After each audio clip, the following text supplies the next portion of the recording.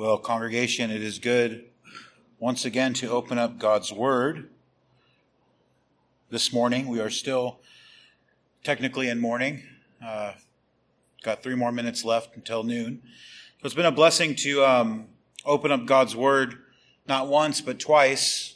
We, at Centinela, we have one worship service, and then we have a Sabbath school hour, which means for myself, there's only one sermon every Lord's Day. So it's always a blessing to visit sister churches, especially here in Palmdale, where we get to hear 2 sermons every Lord's Day. I actually, to be honest with you, and I think my congregation knows this, I would prefer that. Right now, we are providentially hindered from having multiple services, specifically preaching services. So, Lord willing, in the future, we can have two sermons like you guys have the privilege of receiving this Lord's Day and every Lord's Day. So let's jump in the Word of God one more time. We're going to consider, once again, Micah chapter 6, verse 8. The opening sermon, we very briefly considered the opening few words in this text with regards to what God has shown us to be good. And we emphasized the goodness revealed to us in creation, God's law, and ultimately in the redemption of His Son, thereby showing us and us concluding, as those made in His image, that God is good, that He is good, and He does good, as the psalmist says. And in light of the revelation that we have in creation, in providence, the way of His law, redemption, etc., we are called to live accordingly. We are called to live a particular way. As Micah refers to this way of living in verse 6-8, chapter 6, verse 8, we will notice that essentially what is being said here is a summary of the first and second table of the law with regards to man's obligation before God. One more time, the reading of the text in Micah chapter 6, verse 8. Here once again the word of the Lord. He has shown you, O man, what is good. And what does the Lord require of you but to do justly, to love mercy, and to walk humbly with your God? So again, we have this second exhortation this morning now concerning man's obligation before God in light of God's revelation to man. This afternoon, we will have 3 points with regards to what God requires of man, and these come again right out of the text in Micah 6. First, by way of these requirements, we see from the text that God has called man, He has called us to do justly. That is first. He has called us to do justly. Second, He has called us to love mercy. We see in the text that man is called by God to love mercy. And finally, we see in that closing part of this text that He has called us to walk humbly before Him. So we're going to consider these points and close with some contemplation for this Lord's Day. So again, briefly, to summarize this morning's message, God has shown man that which is good. He demonstrates by way of His law. He demonstrates by creation. He demonstrates by the redemption that is found only in the Lord Jesus Christ that He is good. He is infinitely good. He is, as we sing, the fount of every blessing, the infinite benefactor. He is the one that shows forth His goodness time and time again. And congregation, in light of this revelation, in light of who God has shown us He is to be, in light of His creation, and in light of what He has done for us in the person and work of Jesus Christ, we are to live a particular way. That is the point. That is the main point this afternoon. He has shown us not only that He is good, not only what is good, but He has shown us that which is good and that which we are to walk in. In light of this revelation, we now move on to the requirements of man. What does God require of us today? Fortunately, congregation, the answer to this question is very, very, very simple. It doesn't require us to know the languages in the scriptures. It doesn't require us to do a ton of exegetical work. We don't need to have a ton of commentaries to conclude this answer. It's actually quite simple. The Word of God tells us that God calls us to be imitators of Him. God shows us what is good. He shows us that He is good and commands us that we are to be like Him. We are to be good. He calls us to goodness. That is our purpose, to be imitators of Him. And this imitation ultimately is elaborated in three ways by way of our text. So for the first way, He has called us to do justly. This question in Micah 6:8 is first answered with the call to be like God, in that we are to be like Him with regards to justice. With regards to justice. Just as we concluded this morning that goodness is in God and therefore God is good, we likewise say the same thing about justice. Justice is in God. Therefore, God is just. He is a source of justice. He's a standard of justice. There's no justice outside of God. This is necessary for us to know, congregation. This is necessary for us to remind ourselves, because the reality is we live in a fallen world where we look outside and we see all kinds of self-proclaimed justice, which ultimately, as all the worldly quote-unquote justice is outside of Christ, it shows itself to be perverted.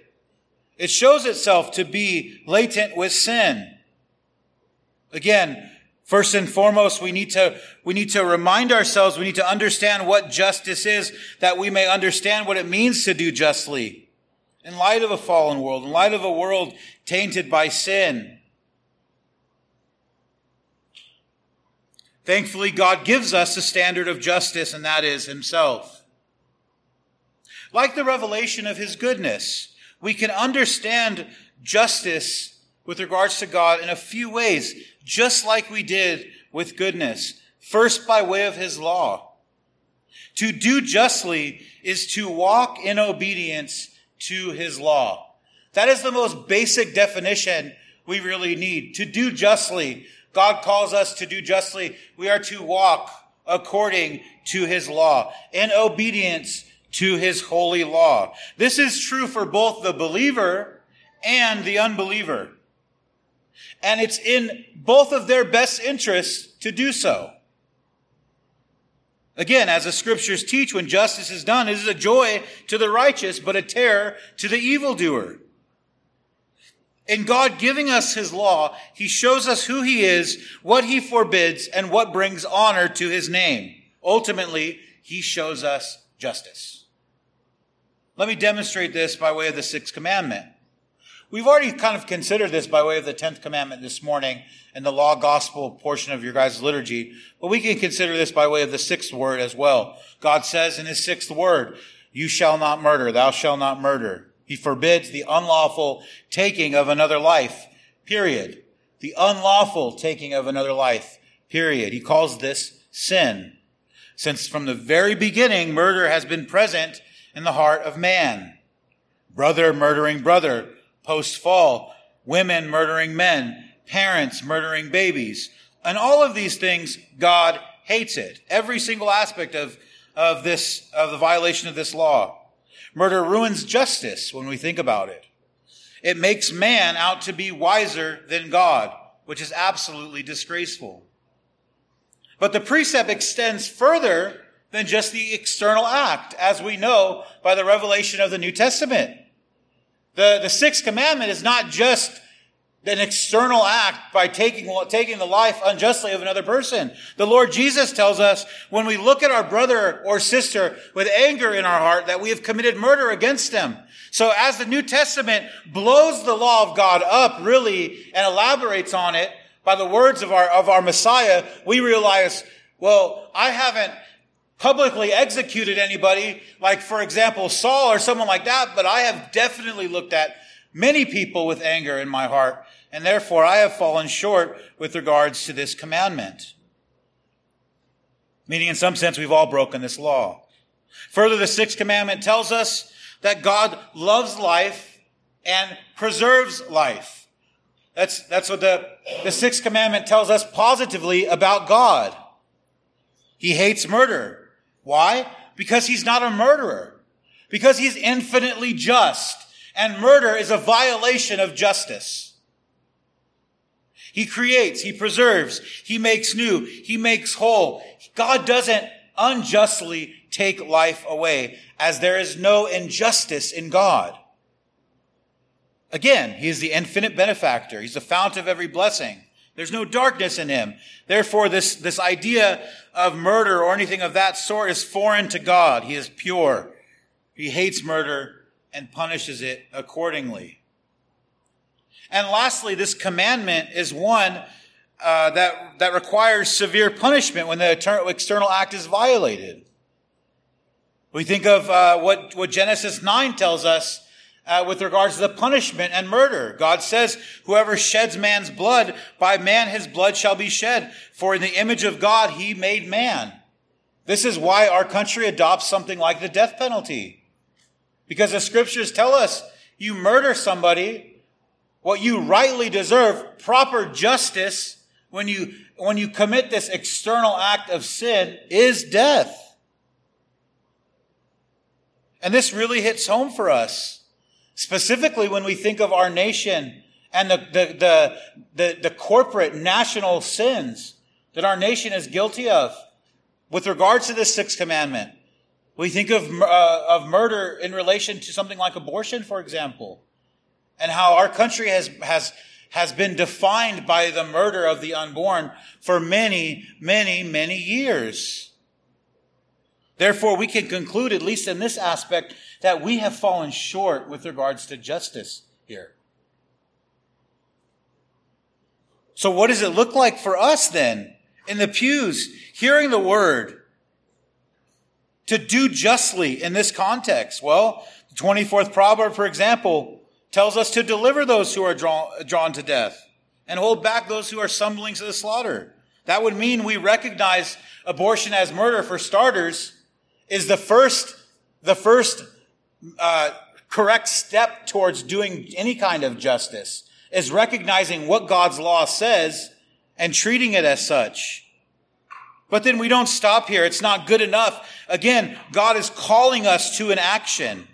It's not good enough to merely recognize that something is the case, but we are called to put our faith into practice. Therefore, we practically do things like pray, like seek to minister to those who are considering abortion, like call for proper justice with regards to those who are openly and willfully engaging in such sin. Properly honor the law being violated.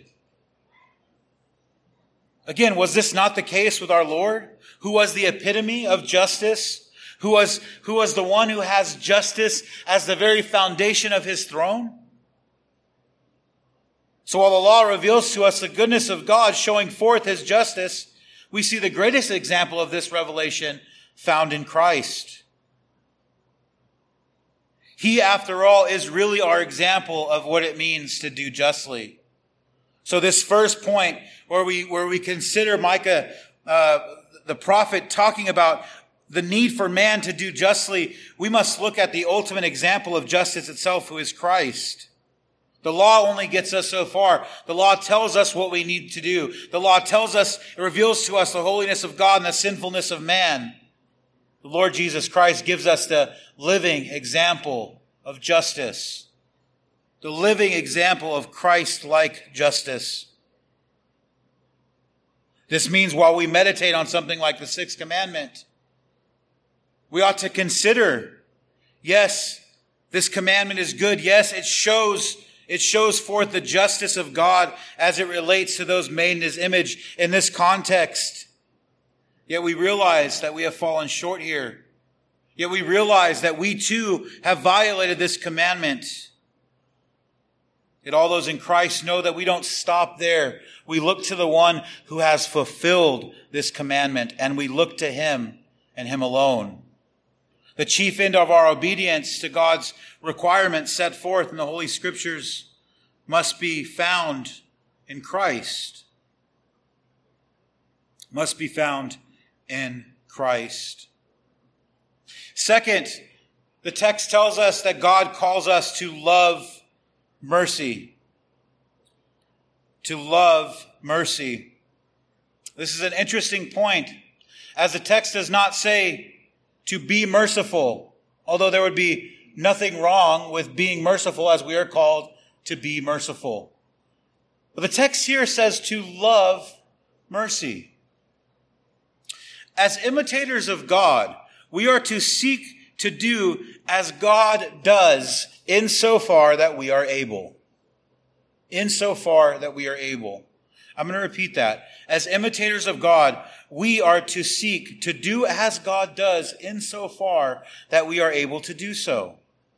And that is really the summary of this first point. This can only be done through Christ who strengthens us.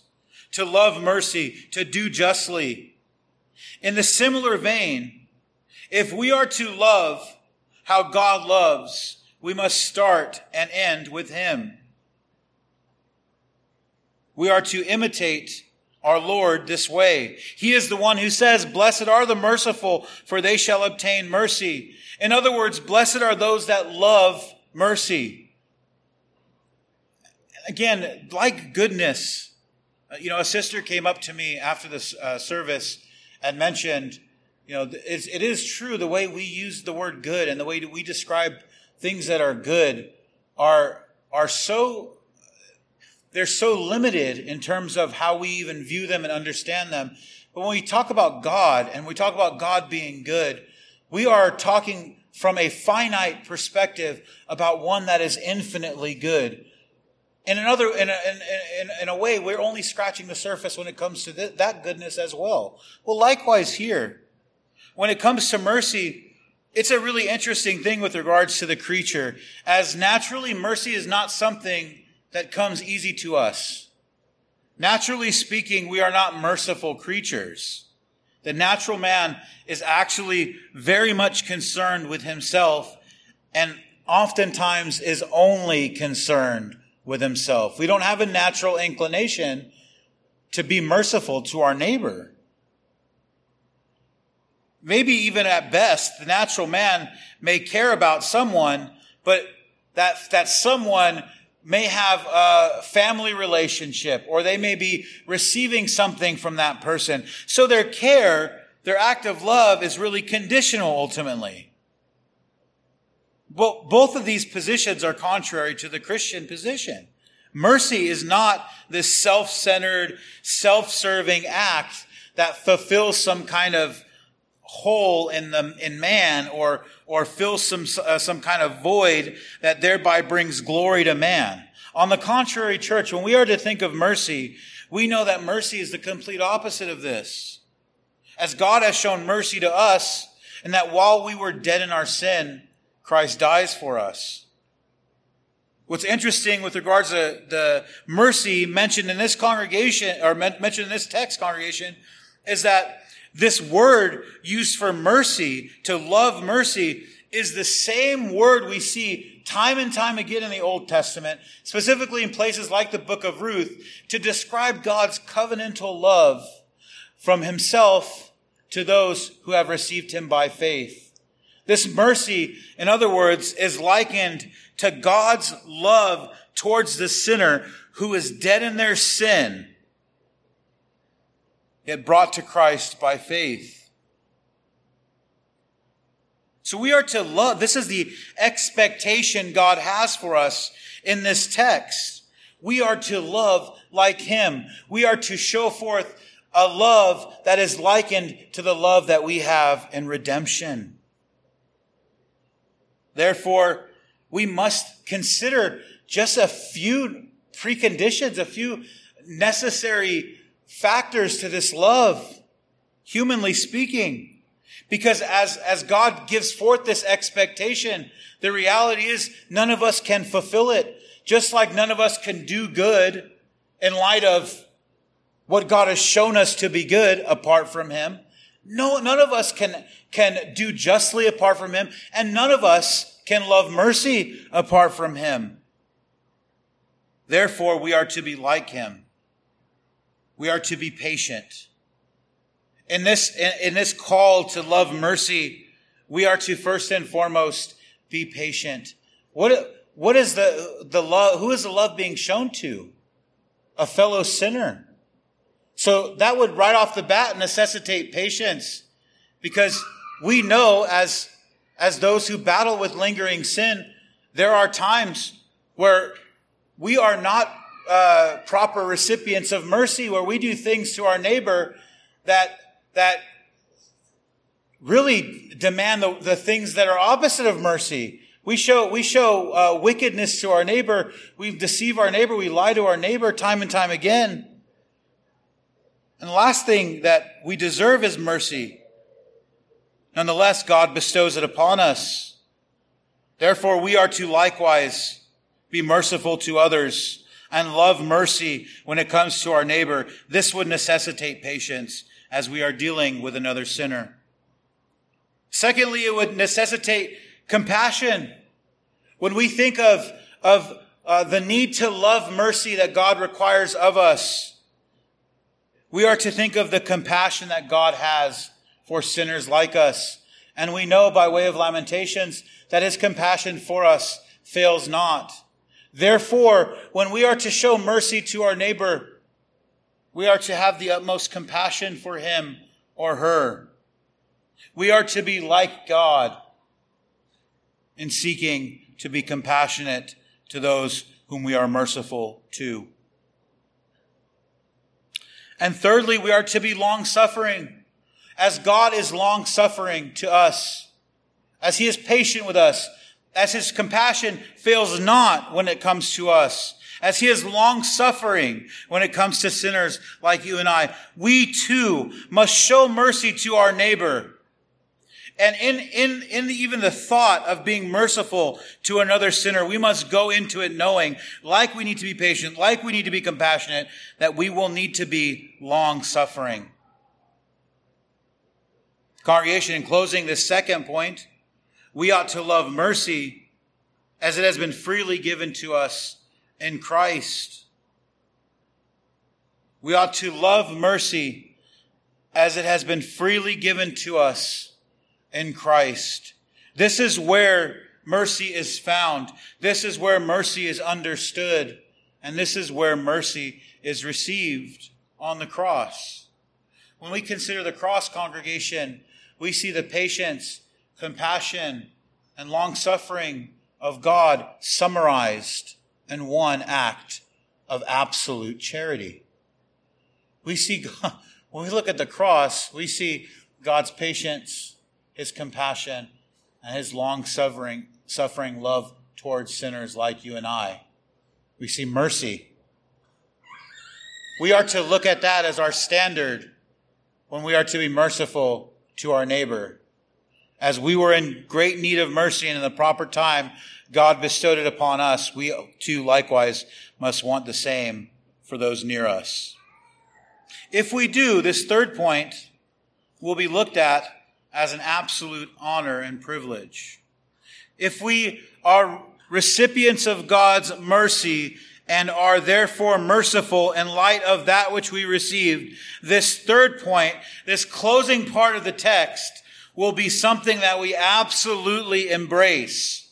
And this third point is this, that God has called us to walk humbly before him. You see, the first 2 points summarized the second table of the law. The first 2 points summarize the second table of the law ultimately. We are dealing with man's relation to fellow man. We are to seek justice for our neighbor. We are to do justly before our neighbor. We are to want proper justice for our neighbor. Mercy. We are to seek mercy for our neighbor. We are to point our neighbor to the one who is merciful. And we are to do so knowing that we're dealing with a fellow sinner. Yet to walk humbly before the Lord, I believe the prophet now is pointing us to the first table of the law here. I believe this passage now deals with our reasonable service before the Lord in light of that which he has commanded in worship. This third and final point is actually, I think, part of this passage that deserves the most consideration and meditation. The Apostle Paul, in his letter to the Hebrews, uses the metaphor of running the race to describe the Christian's pilgrimage on earth. And the Apostle Paul actually does this in multiple places in Scripture. He does it in Colossians as well. He uses similar language throughout his epistles. And he is right. He is right. The Christian pilgrimage on this earth, the Christian walk is in absolutely every way, shape, or form a race. It's a walk. But it's not a sprint. The apostle never tells us that the Christian walk is a sprint. He says it's a walk. He says it's a race. Not all races are sprints. We know this. I think many of the older saints in this congregation and in my congregation as well can attest that the Christian life is most certainly not a sprint. And we're thankful it's not a sprint because quite often we fall on our faces and are in need of God's grace, His goodness that leads us to repentance. His goodness that leads us to repentance, just a FYI there. Thankfully, it's a walk because we fall time and time again, and it's much better to get up from a fall when you're walking than when you are sprinting. A fall when you're sprinting can destroy you.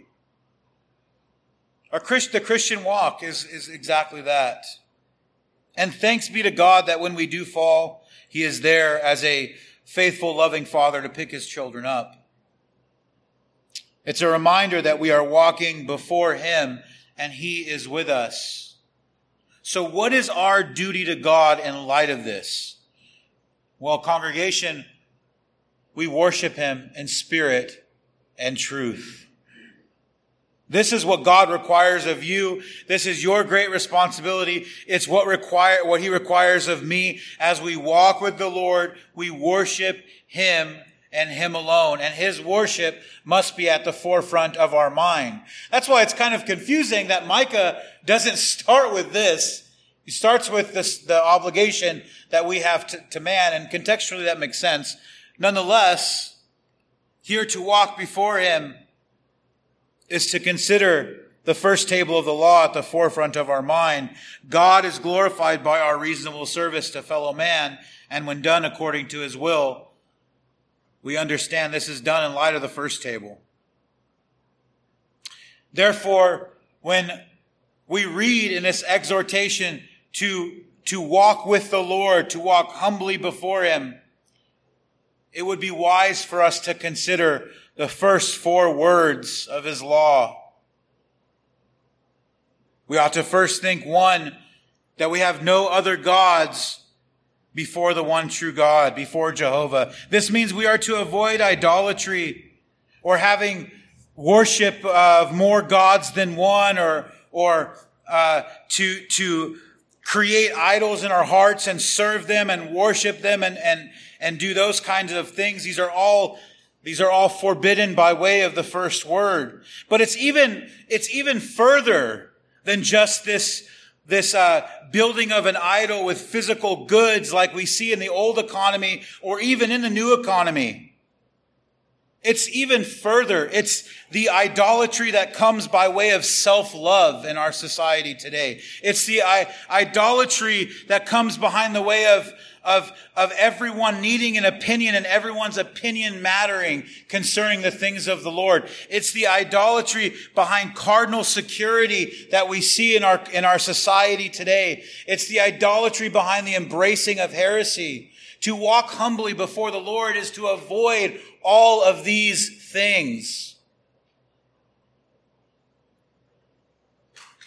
It's the religious worship due to other creatures that many people think is biblical. It's absolutely horrendous. It's idolatry.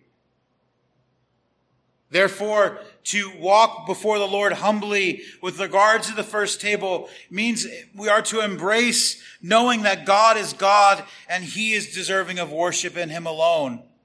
Meditating on the things concerning His word. Remembering what He has done in redemption. Honoring Him, loving Him, fearing Him, believing in Him. That is walking humbly before Him. And likewise, we are to take this same mindset into the remaining 3 commandments of the first table. To walk before the Lord is to consider our religious worship on the Lord's Day even. Are we worshiping God in spirit and in truth? Or are we worshiping Him in a way that we think is wise? You see, congregation, this is one of the biggest problems in the church today.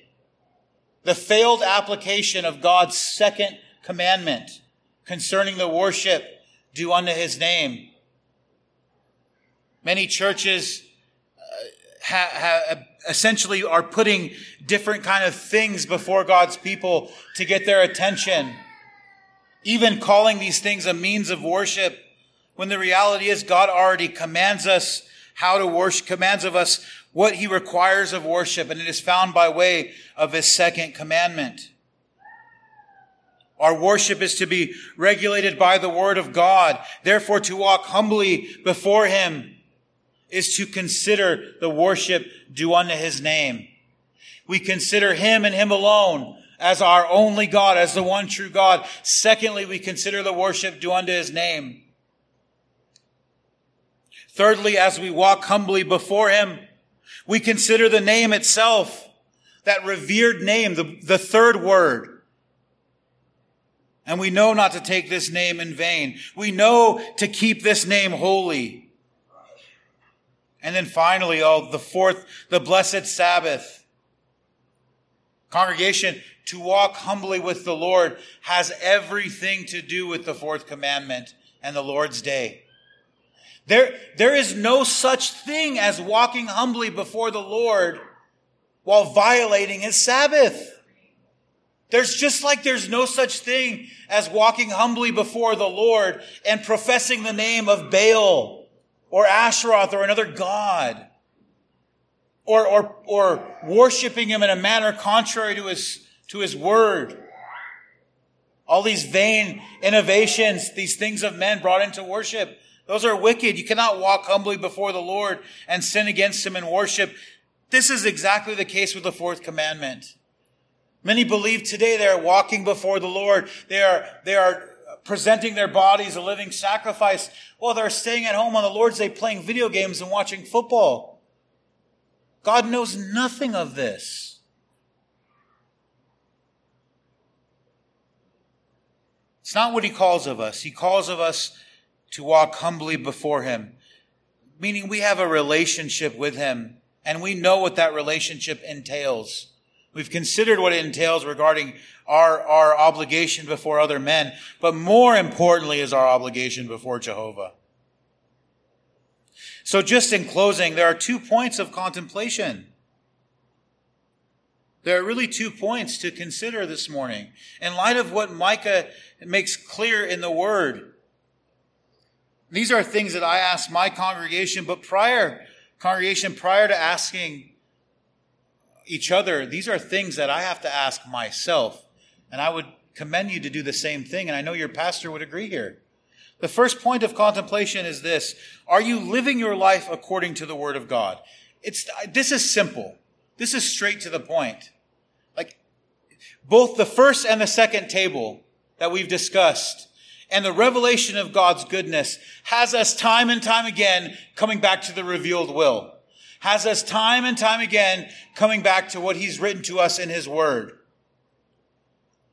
If that's God's standard of how we are to live, found in His Word, are we operating in such a manner?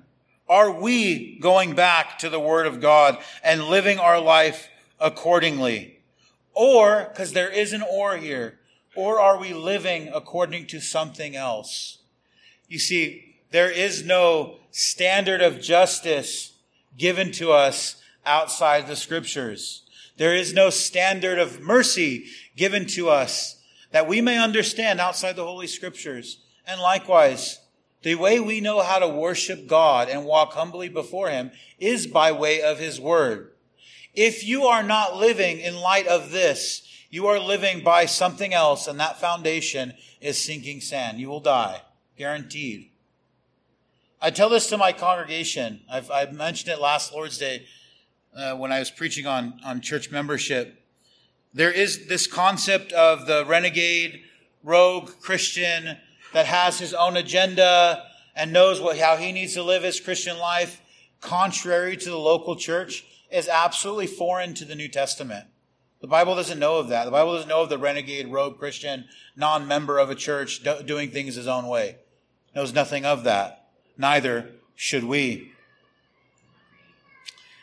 The second point of contemplation for us to consider, and I say this with a little bit of a chuckle because I know we're very much committed to our doctrine and thinking of these highly theological concepts and getting at times involved in the weeds of discussion.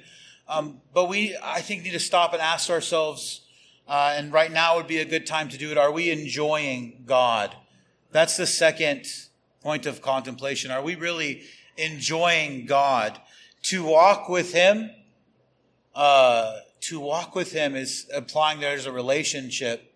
And this is the relationship where we have our source of joy, where we have our source of goodness, where we have our source of delight. We can be saying all these things about God as true as they are. But if we're not enjoying Him, what's the purpose? What does it really matter?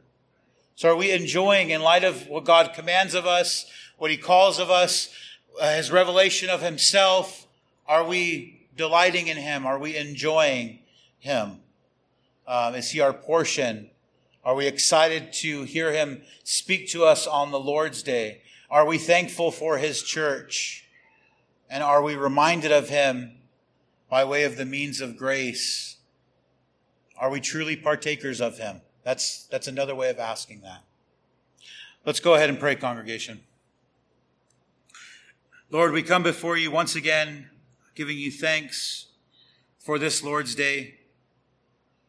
Lord, we do thank You for the preaching of Your word, for the ministry of Your word as it goes forth and continues to encourage us, continues to be used by Your Spirit, that we may grow in the grace and knowledge of our Savior and truly enjoy Him, knowing, Lord, that our salvation is in Your hands, knowing, Lord, that You have not only given us everything that we need in Christ, but You continue to provide for all of our needs as pilgrims sojourning this earth. Lord, we are so thankful that we can worship You, hear Your word, and sing Your praises once again this Lord's Day. Continue to be with us as we enjoy private worship due to Your name, as we continue to sing Your praises this afternoon. And all of these things we give You thanks. In Jesus' name, amen.